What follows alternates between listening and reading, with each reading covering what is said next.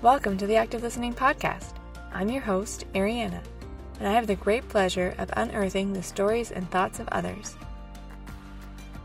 Today, we get to hear from our first guest of Season 2, Arlie Hochschild. Arlie seeks to understand the role human emotions play in our world from the lens of sociology. She wrote a deeply impacting book called Strangers in Their Own Land, which helped to bring insight and understanding to the stories of anger and mourning of those on the American right. Arlie desires to shed light on the fullness of human emotion within our politics and how that trickles into every area of life. In this episode, we talk about something we are all being greatly affected by right now, whether or not we live in the United States, and that's politics. Perhaps it will make you feel a little uncomfortable. That's okay. Let's sit with the discomfort and allow it to change us. Maybe it will provide greater insight or the words to say when you're in tough conversations with others. I hope so. My desire is to share perspectives and stories of others while encouraging you to think for yourself. May we see each other as complete humans, regardless of differences. And while we're at it, may we continue to love well. So please, join me for this conversation about politics, embracing the deep story.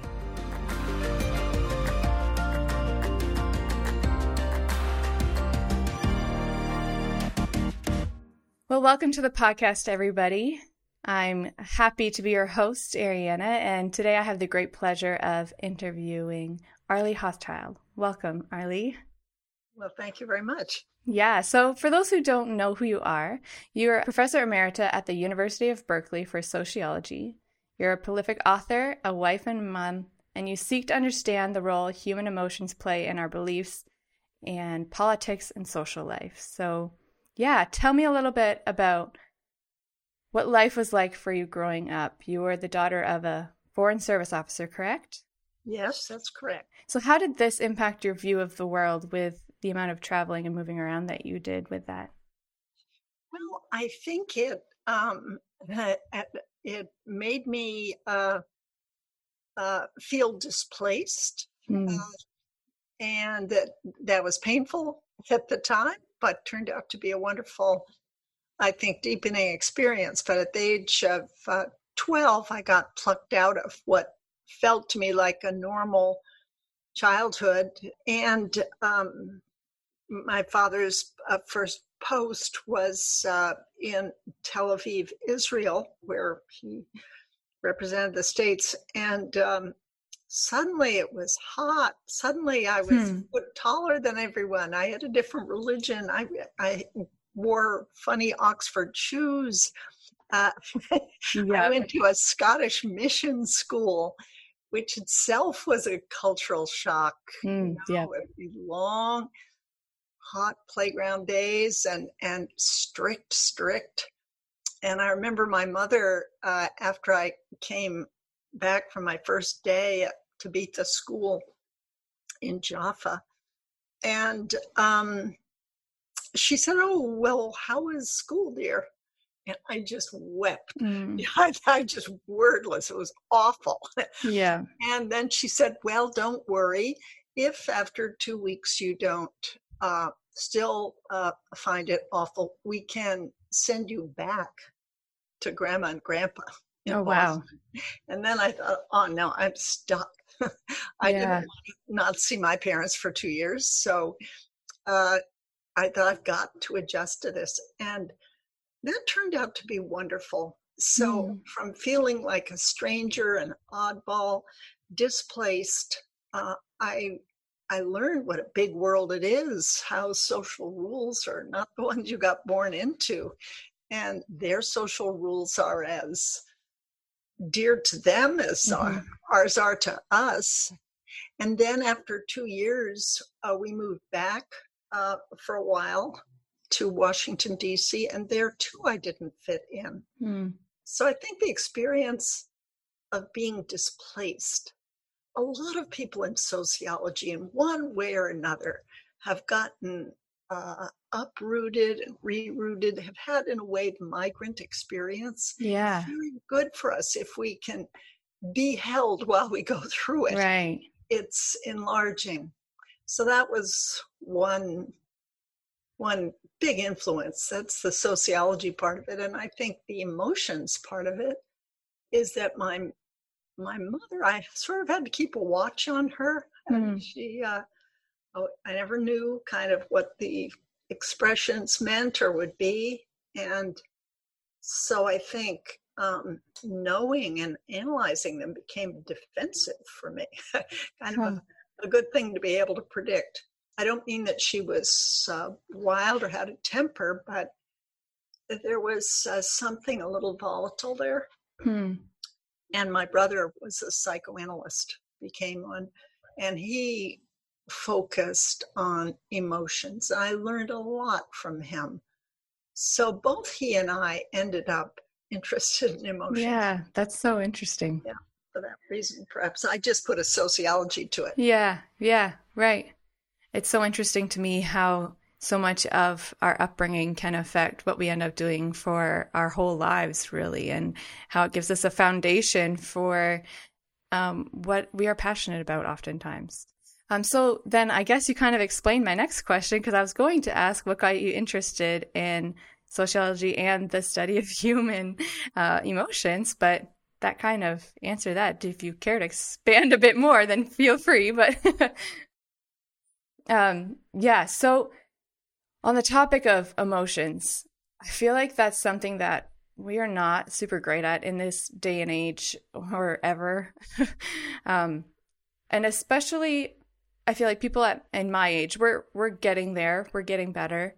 But with social media and things like that being such a big thing, and you can't have that face-to-face conversation as well, especially right now with COVID, it's a lot harder to be emotionally intelligent and emotionally honest.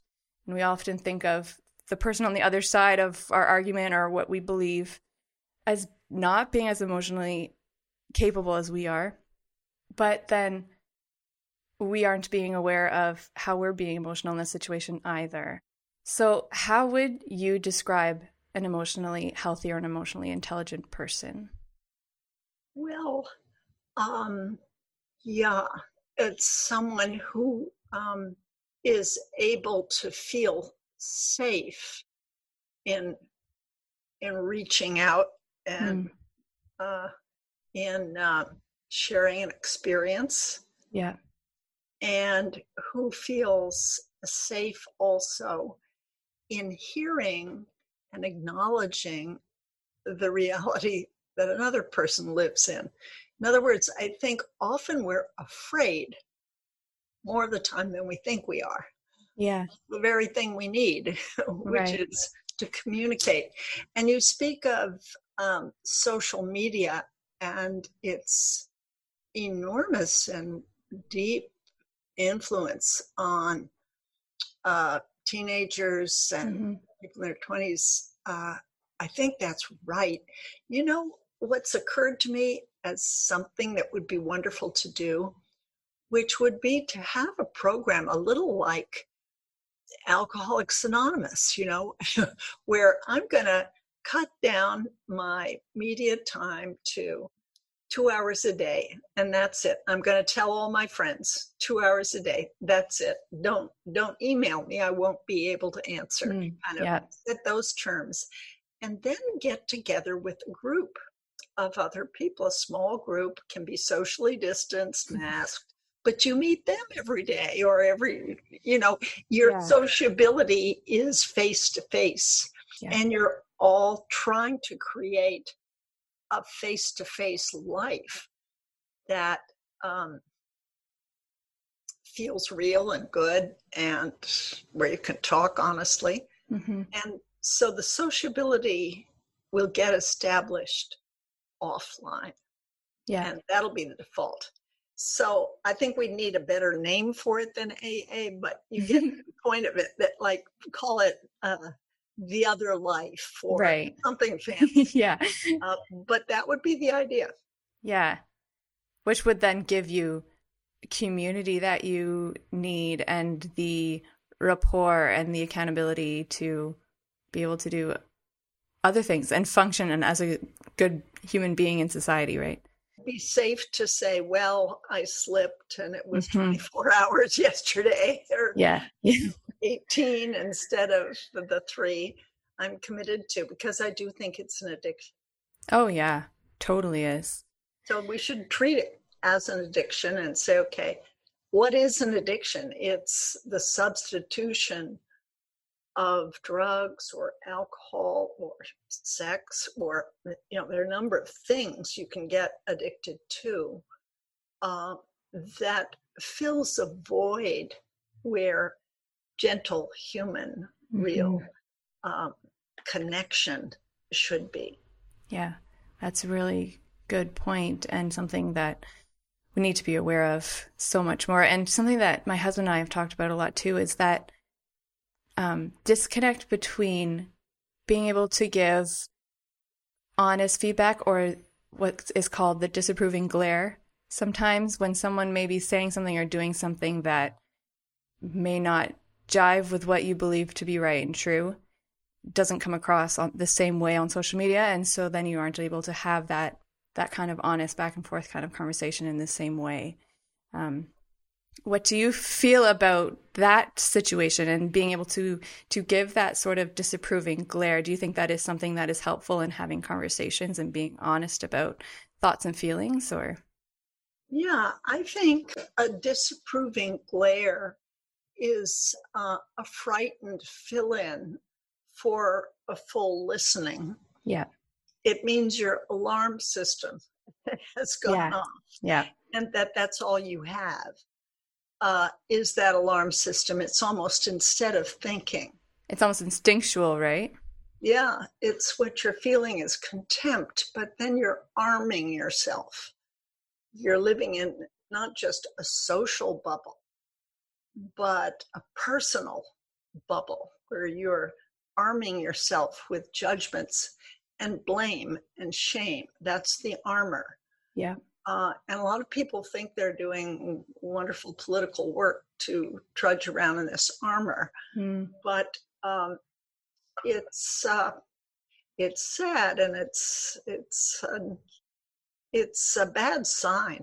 I think when young people, especially young liberals in college communities, are saying, no, we don't want to talk to the big bad people out there in middle America or Trump voters, that's a sign of downward mobility. That's a sign that your goodwill has been curled around into a knot and a cocoon, and that judgment is taking the place of communication with the outside world. So it's troubling. It's a sign that your side is losing. Actually, it's completely paradoxical. Yeah. And what I think would be a good interim step if people got into the habit of saying, as you say that, I'm actually finding a judgment is coming up for me, and I'm wondering if we could talk about that, what you said and how I'm responding, and I don't want to judge you as a person, you as a person, and I as a person. We're part of a whole of humanity, and we've got different childhoods, and we've been led to our positions in different ways. So share the struggle of creating the empathy bridge with that person. That's the thing. I have a funny story. A cousin of ours said he saw a great big Trump poster go up in his neighborhood. Someone who lived very close to him. He drove by that person's house all the time.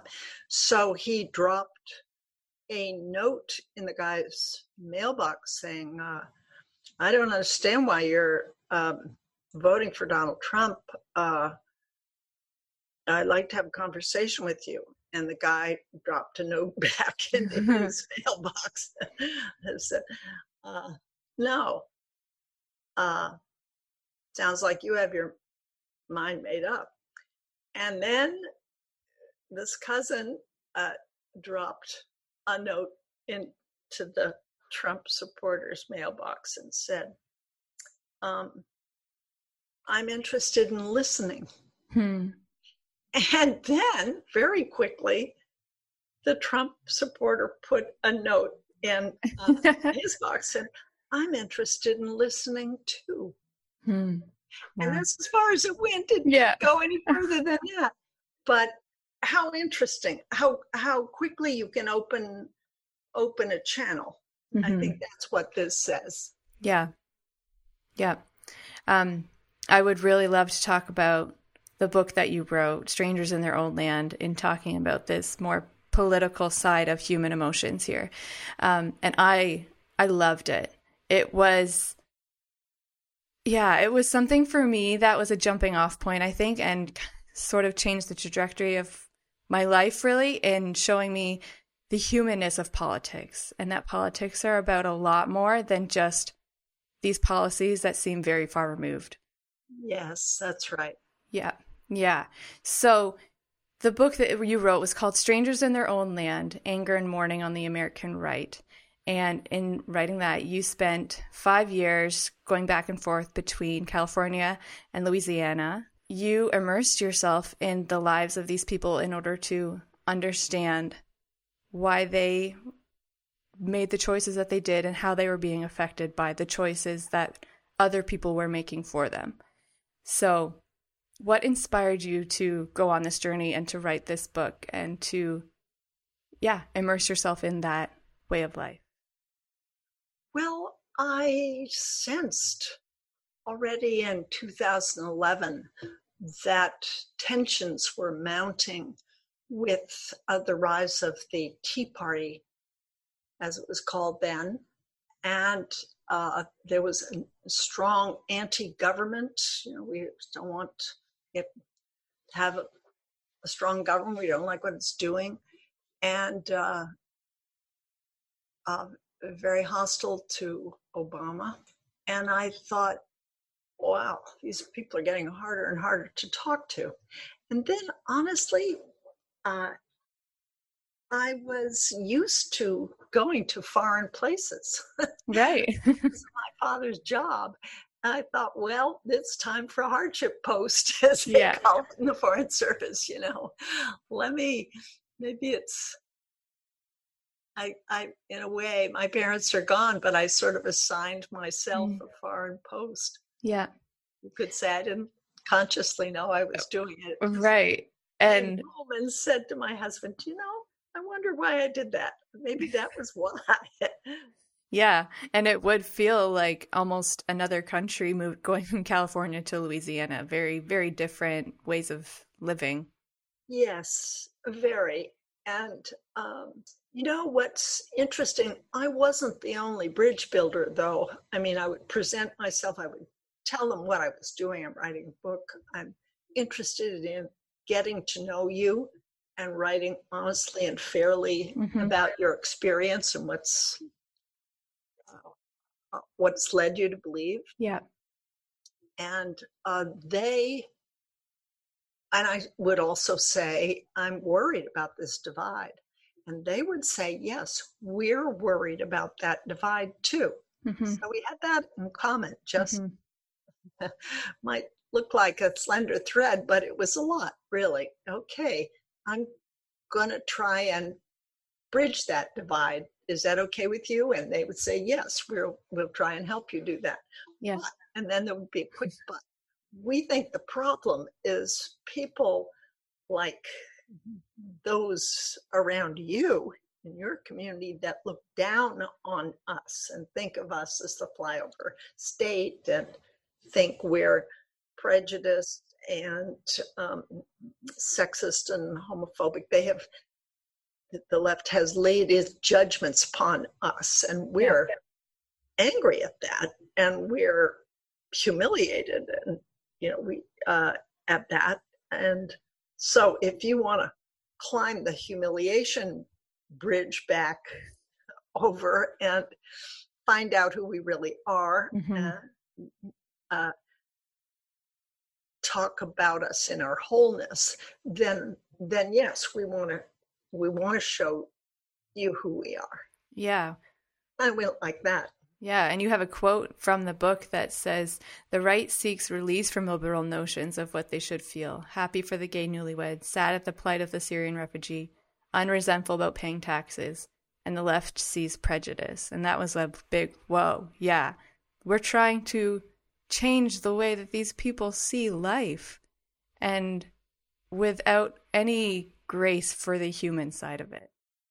That's right. Yeah. And without seeing that people that you would dub as limited in their outlook would also see something limited in your outlook. Yeah. For example, I followed a woman around who had no mercy, in my view, for someone who didn't work. If they were able-bodied and they didn't work, she just said, let them starve. And she was a religious person, but she felt that strongly about one's duty, religious duty to work. And if you were able-bodied and you didn't work, you were not being devout, and no one should help you live. So that felt pretty hard shell to me. And then following her around one time, we were in her car and she stopped at her church, and we opened the hood and there were all kinds of plastic cups and plates.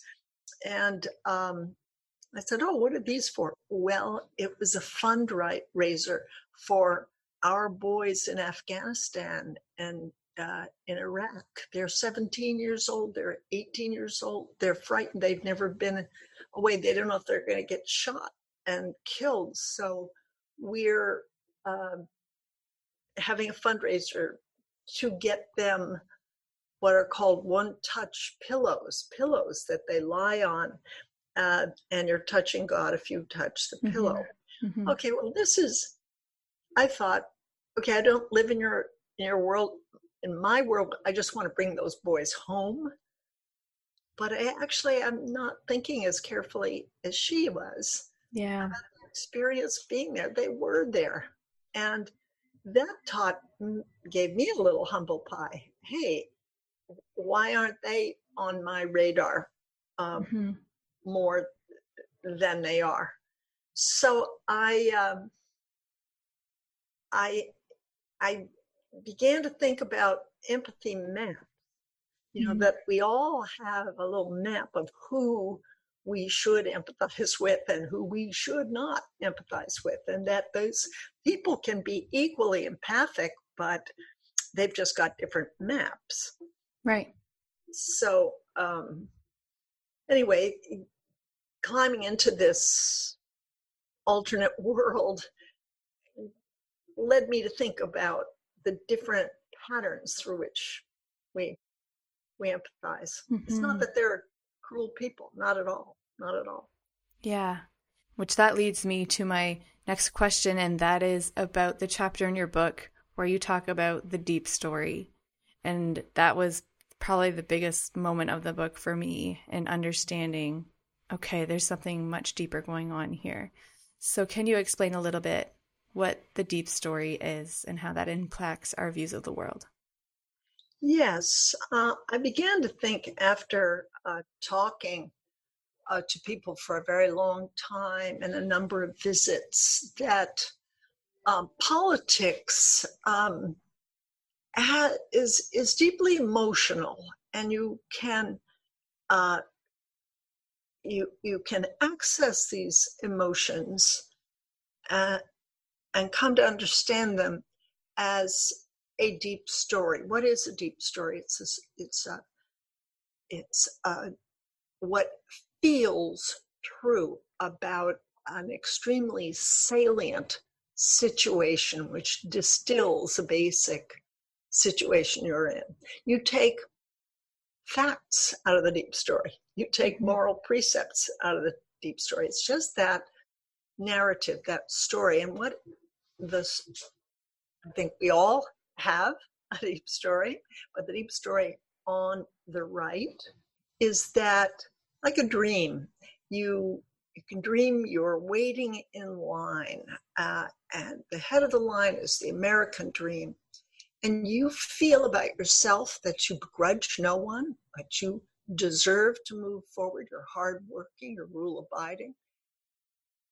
And then, first moment of the right wing deep story, you see people cutting in line ahead of you unfairly, as you see it. And who would they be? They would be Blacks and women who, through federally mandated affirmative action, have finally been given access to jobs and opportunities that used to be reserved for whites and men. Mm-hmm. And then cutting in line also are environmentalists, because it's felt, oh, the environmentalists worship animals, put animals ahead of people. Yeah. And, there was that. So another moment of the right-wing deep story, there is Barack Obama waving to the line cutters. Oh, he's their president. He's doing for them. He's forgetting us. That's the second moment. The third, someone ahead of you in line, maybe someone who lives in a large city on the coast, highly educated, kind of turns around and says, you ignorant, ill-educated, prejudiced, sexist, racist, fat, redneck. Yeah. And then that's, okay, that's it. People ahead of the line are condemning me, are criticizing me, are contemptuous of me, because I can't move ahead, but I can't move ahead because of them. Kind of that's the paradox. And in a final moment, there are chapters that in the last 6 months that's a quick read through a variety of new chapters. Yeah. Right-wing deep story. One of which is, we have the deep story president. Now Donald Trump is making us, making the other side strangers in their land. We now have recovered our country. We're no longer strangers. He's led us out of the desert, and he's doing for us. And then in other chapters of the right-wing deep story, he's encountered enemies as he tries to do for us. He's telling us that he loves us, we love him. Everything he's doing for us. And then he's telling us, oh, I'm suffering. Mm-hmm. Don't you feel sorry for a person that's suffering? I'm suffering from these enemies. This would be the treasonous mainstream press. This would be the deep state. This would be scientists, the Center for Disease Control, all enemies, those who want to impeach me and pass judgments on my making bargains with the president of the Ukraine. Enemy. And so I am suffering because of these enemies. Join me in hating them. Mm-hmm. So a kind of an using and theming is kind of the latter chapter of the right-wing deep story. And now he's saying to us, look, I have suffered from COVID. This was a message from God, but don't be afraid of COVID. That is, do not be afraid of the pandemic, which has led to the death of 217,000 people and over 1 million around the world. Don't be afraid of it. Be brave. Don't, this is the latest chapter. We're in the middle of that chapter. Yeah. He has walked that back. So while he is asked for his followers' devotion as he suffers, he seems to be asking them to suffer. Yeah. So, yeah, that's kind of that. It's sad, I think, Yeah. and terribly worrying. Yeah. And you talked earlier about turning your alarm system off so that you can really hear somebody. In this situation, I find it really hard to turn off alarm systems and be able to really hear somebody. How do you think that we can sit with people and cross the divide in something in like what the American politics are like right now? Well, I'll tell you, when, and this is what I mean by take our alarm system off. Um, I'm not a formally religious person. I don't believe in the rapture, for example. I believe in compassion and empathy and extending it I would be with you on that one. with every breath. Yeah. So it's, you might say, has a devotional quality here, but I feel that secular liberals cannot tune into the frequency uh, uh, along which Trump is communicating to his base. He is not himself a religious person, I believe, but he's brilliant at reading what projections, what feelings others are projecting onto him. Oh, you are our savior. That's being projected onto him. It's actually a book, that God has sent us to Donald Trump to take us from the wilderness. So he's responding back, and there is a whole conversation. And I believe that, and this idea wouldn't have occurred to me if I hadn't taken my alarm system off and tried to tune in to that frequency. Right. Yeah. Right. Which is not my frequency, but that's what we get to do as sociologists and try and do to extend our own awareness. I think he is saying, I am suffered much as Jesus Christ suffered for your sins. I am taking all of this on for you. He's positioning himself in this way. I am suffering, and believe in me. And that people are saying, yes, he is our savior. He's suffering for us. And there's almost a crucifixion. Look, I got sick. This is very interpretive, so I may be wrong. And now I've risen again, right? With resveratrol, and I will give it to you all, right? I will save you. This is wish fulfillment talk. But if you're a true believer and you're hearing him on this register, it kind of has a logic of its own. Right. So that's what I'm inviting us to be able to develop. Yeah. Kind of a little sensitization to other people's messaging. Right. And in this case, perhaps the abuse of that messaging. But you wouldn't see it if you didn't know what he was trying to do and how he was leaning in to get his base behind him. Yeah. And I think I understand that because I did come from evangelical Christianity, and I understand the stories behind that and the beliefs that are these that they ground themselves on.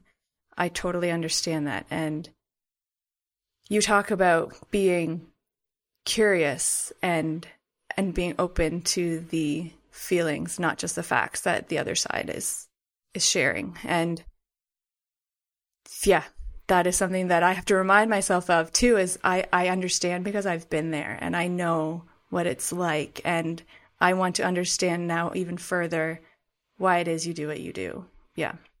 Yeah, that's right. And in a way, curiosity is not a cold thing. It's curiosity and interest, to me, are very fundamental parts of love.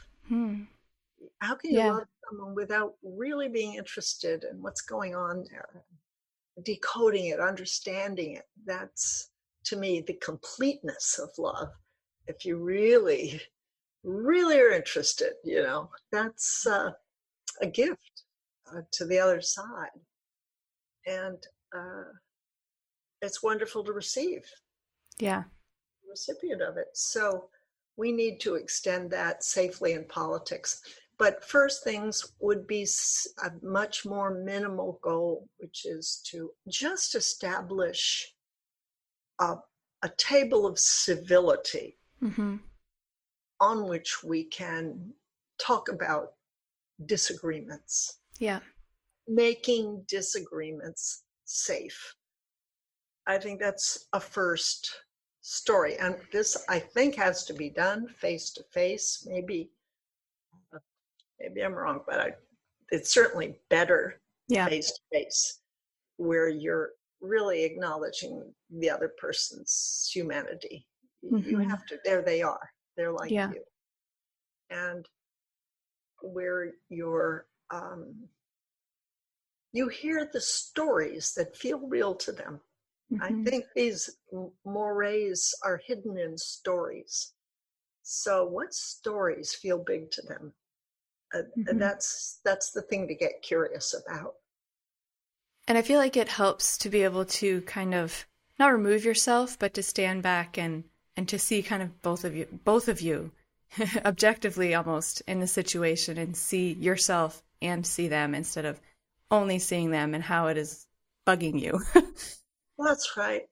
I had a conversation with a man during one of these living room conversations. This is a program that brings in a living room, 6 liberals, 6 conservatives, and you break bread together. It's started by a mediation lawyer named Joan Blades. And I did one in our living room with some of the people I wrote about, strangers who'd come to Berkeley to visit me. Yeah. And there was a man, a very right-wing man, and we were talking about, the topic was cleaning up the environment. And we went around the room once. Well, what kind of world do you want? Everyone said, well, we want it clean. We love clean water, clean air, clean soil. So we all agreed on the goal. Okay, how do you get to the goal? Do you think it's enough just to be leave it up to petrochemical companies, not to have dump their emissions into clean waters?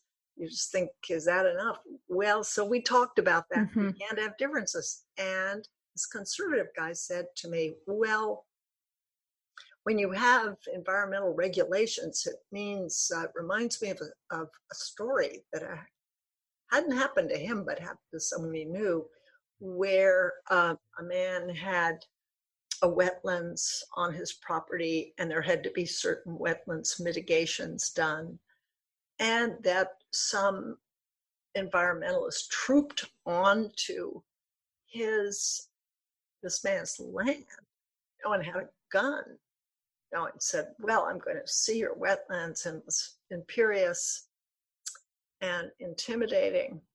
But when he told that story, I could say to him, well, if that story was what I thought the Environmental Protection Agency represented, and that EPA scientists wetlands experts were like, well, if I was living with your story, I can see how I wouldn't like that. Yeah. I'd be frightened and angry. So that's an example of how you kind of climb into their story, and then you say, but is that the story? The full story. Give me the details. Yeah. And let me tell you another story that represents kind of how I think it usually works out, and what the rules are against doing what you say this EPA person did. So that's an example of how you kind of climb into the other person's story, and there can be then a questioning of the terms of the story, but don't ignore the story. Yeah. Yeah. So then what would you say is your deep story?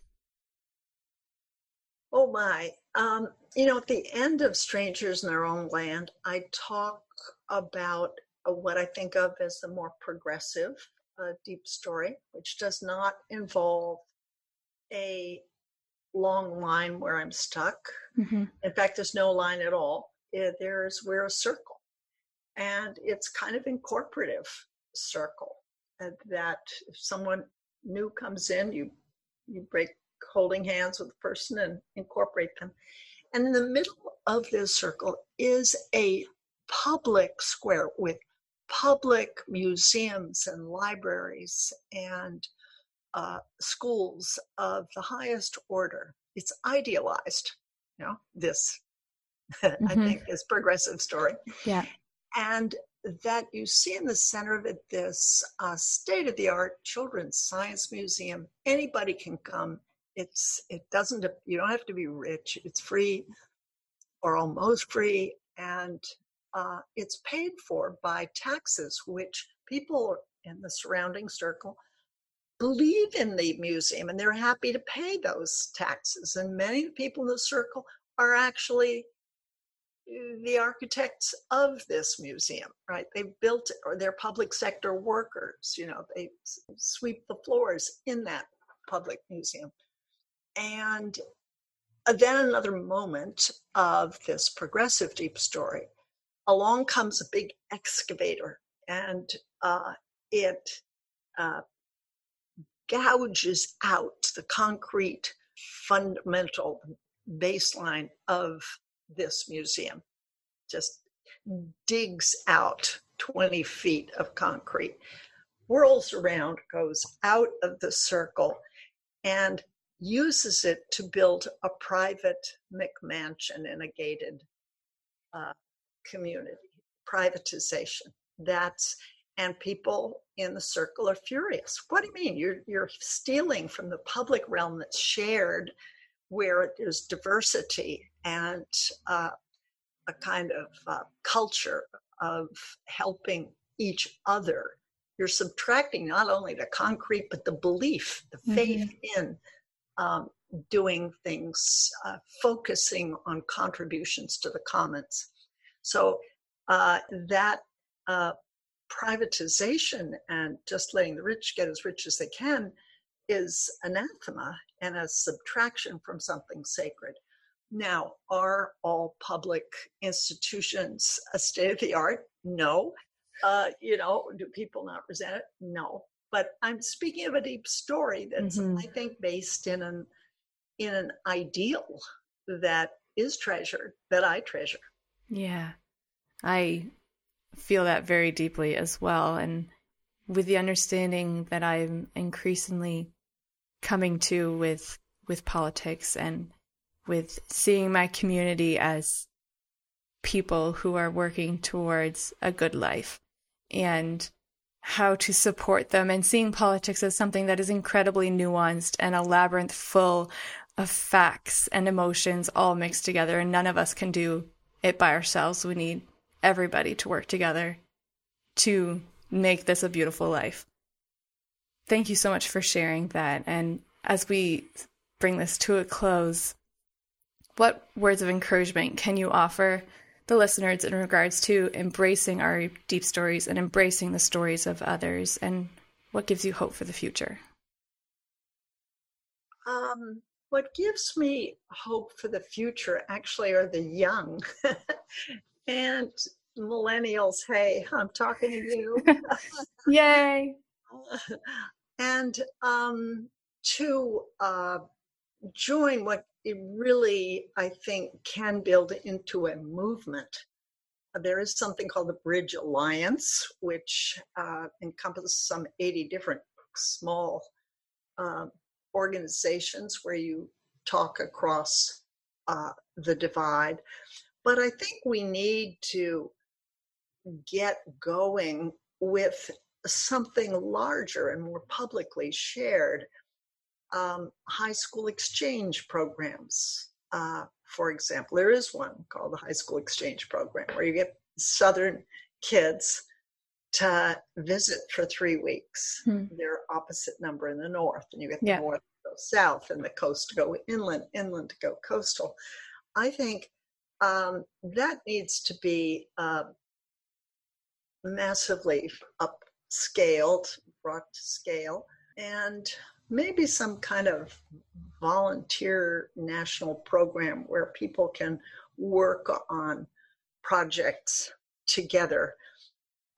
Because much of our political difference today turns out to be differences of region, as well as differences in social class, blue collar, white collar, and race. So those are the 3 things we need to develop. It would be great to get people on each side to do films.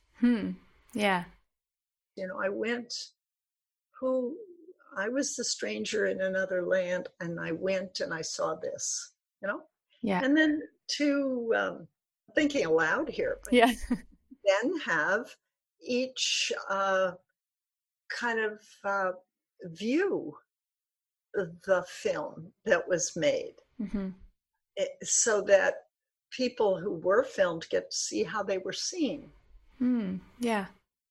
So there's so much that can be done, but I think the first thing is to realize that empathy isn't your enemy, it's your tool, and it's the culture's protection. But a lot of people think of, well, to empathize with that Trump supporter, that Biden supporter. No, it's giving in. It's weak. Empathy isn't weak. Empathy is strong. Empathy, and there's 2 kinds of it. But, you know, one is in a way leads to strategies for building bridges across this divide. And it's strong, and it's instead of the blame shame game, which is very a result of living in your own little bubble. And I think our greatest leaders, if we look at Nelson Mandela, for example, was brilliant bridge builder. He had made his negotiations with the architects of apartheid in Afrikaans. What a man. My gosh. You know, we all should learn from the best. And even if we look at today's ruptured politics, there are alliances you can't see. For example, George Soros got together with the Koch brothers. They both financed the opposite sides, but they both put money into reducing prison populations because they, for different reasons, believed too many people were landing in prisons. And you take Alexandria Cortez, make an alliance with Ted Cruz. They're opposite sides of the spectrum. You can't get more opposite. Yeah. And yet they jointly opposed Congress people finishing their terms and kind of rolling over into lucrative lobbying positions, sign of corruption. And they jointly put together a bill against that. Well, good for them. Let's have a lot of that. Yeah. It's not enough, but it's a start. So I would like to see millennials kind of lead the pack in that kind of thinking. Yeah, and that would be an example of where empathy would be a huge show of strength when you can come together and make something stronger. Yeah. Thank you so much, Arlie, for sitting with me today. I really appreciate it. I hope others can also take what you have shared and be empathetic towards others and see people as full humans. with the range of emotions and stories that come with that. Well, it's been a pleasure talking with you, Marina. Thank you. I was thrilled to be able to sit down with Arlie and talk with her about what it means to embrace the fullness of human emotions and to truly understand those who feel like a stranger in their own land. I love how she talked about listening to others on their frequency in order to get a more robust picture of why they might say or do certain things which may not make sense to us. She has so much wisdom, and I could have chatted for so much longer. I hope you now have a few more tools at your disposal when talking about politics. I hope you paused what you were doing or tilted your head at what might have been said, but I'm so glad you stuck with it. Let's keep on sitting with the discomfort and allowing it to move us. If you'd like to hear more of what Arlie has to say on this topic, please check out her writings. You can visit the show notes to find a link to her book and articles. If you have any questions or comments on this episode, need further clarification on anything you've heard, or would like more information on how to support us, please don't hesitate to contact us at activelistening.life@gmail.com. You can find us on Instagram and Twitter. Reviews on iTunes are always welcome, and consider buying us a coffee. Go to our website for that. Thanks for listening, and please join us for more uncomfortable conversations.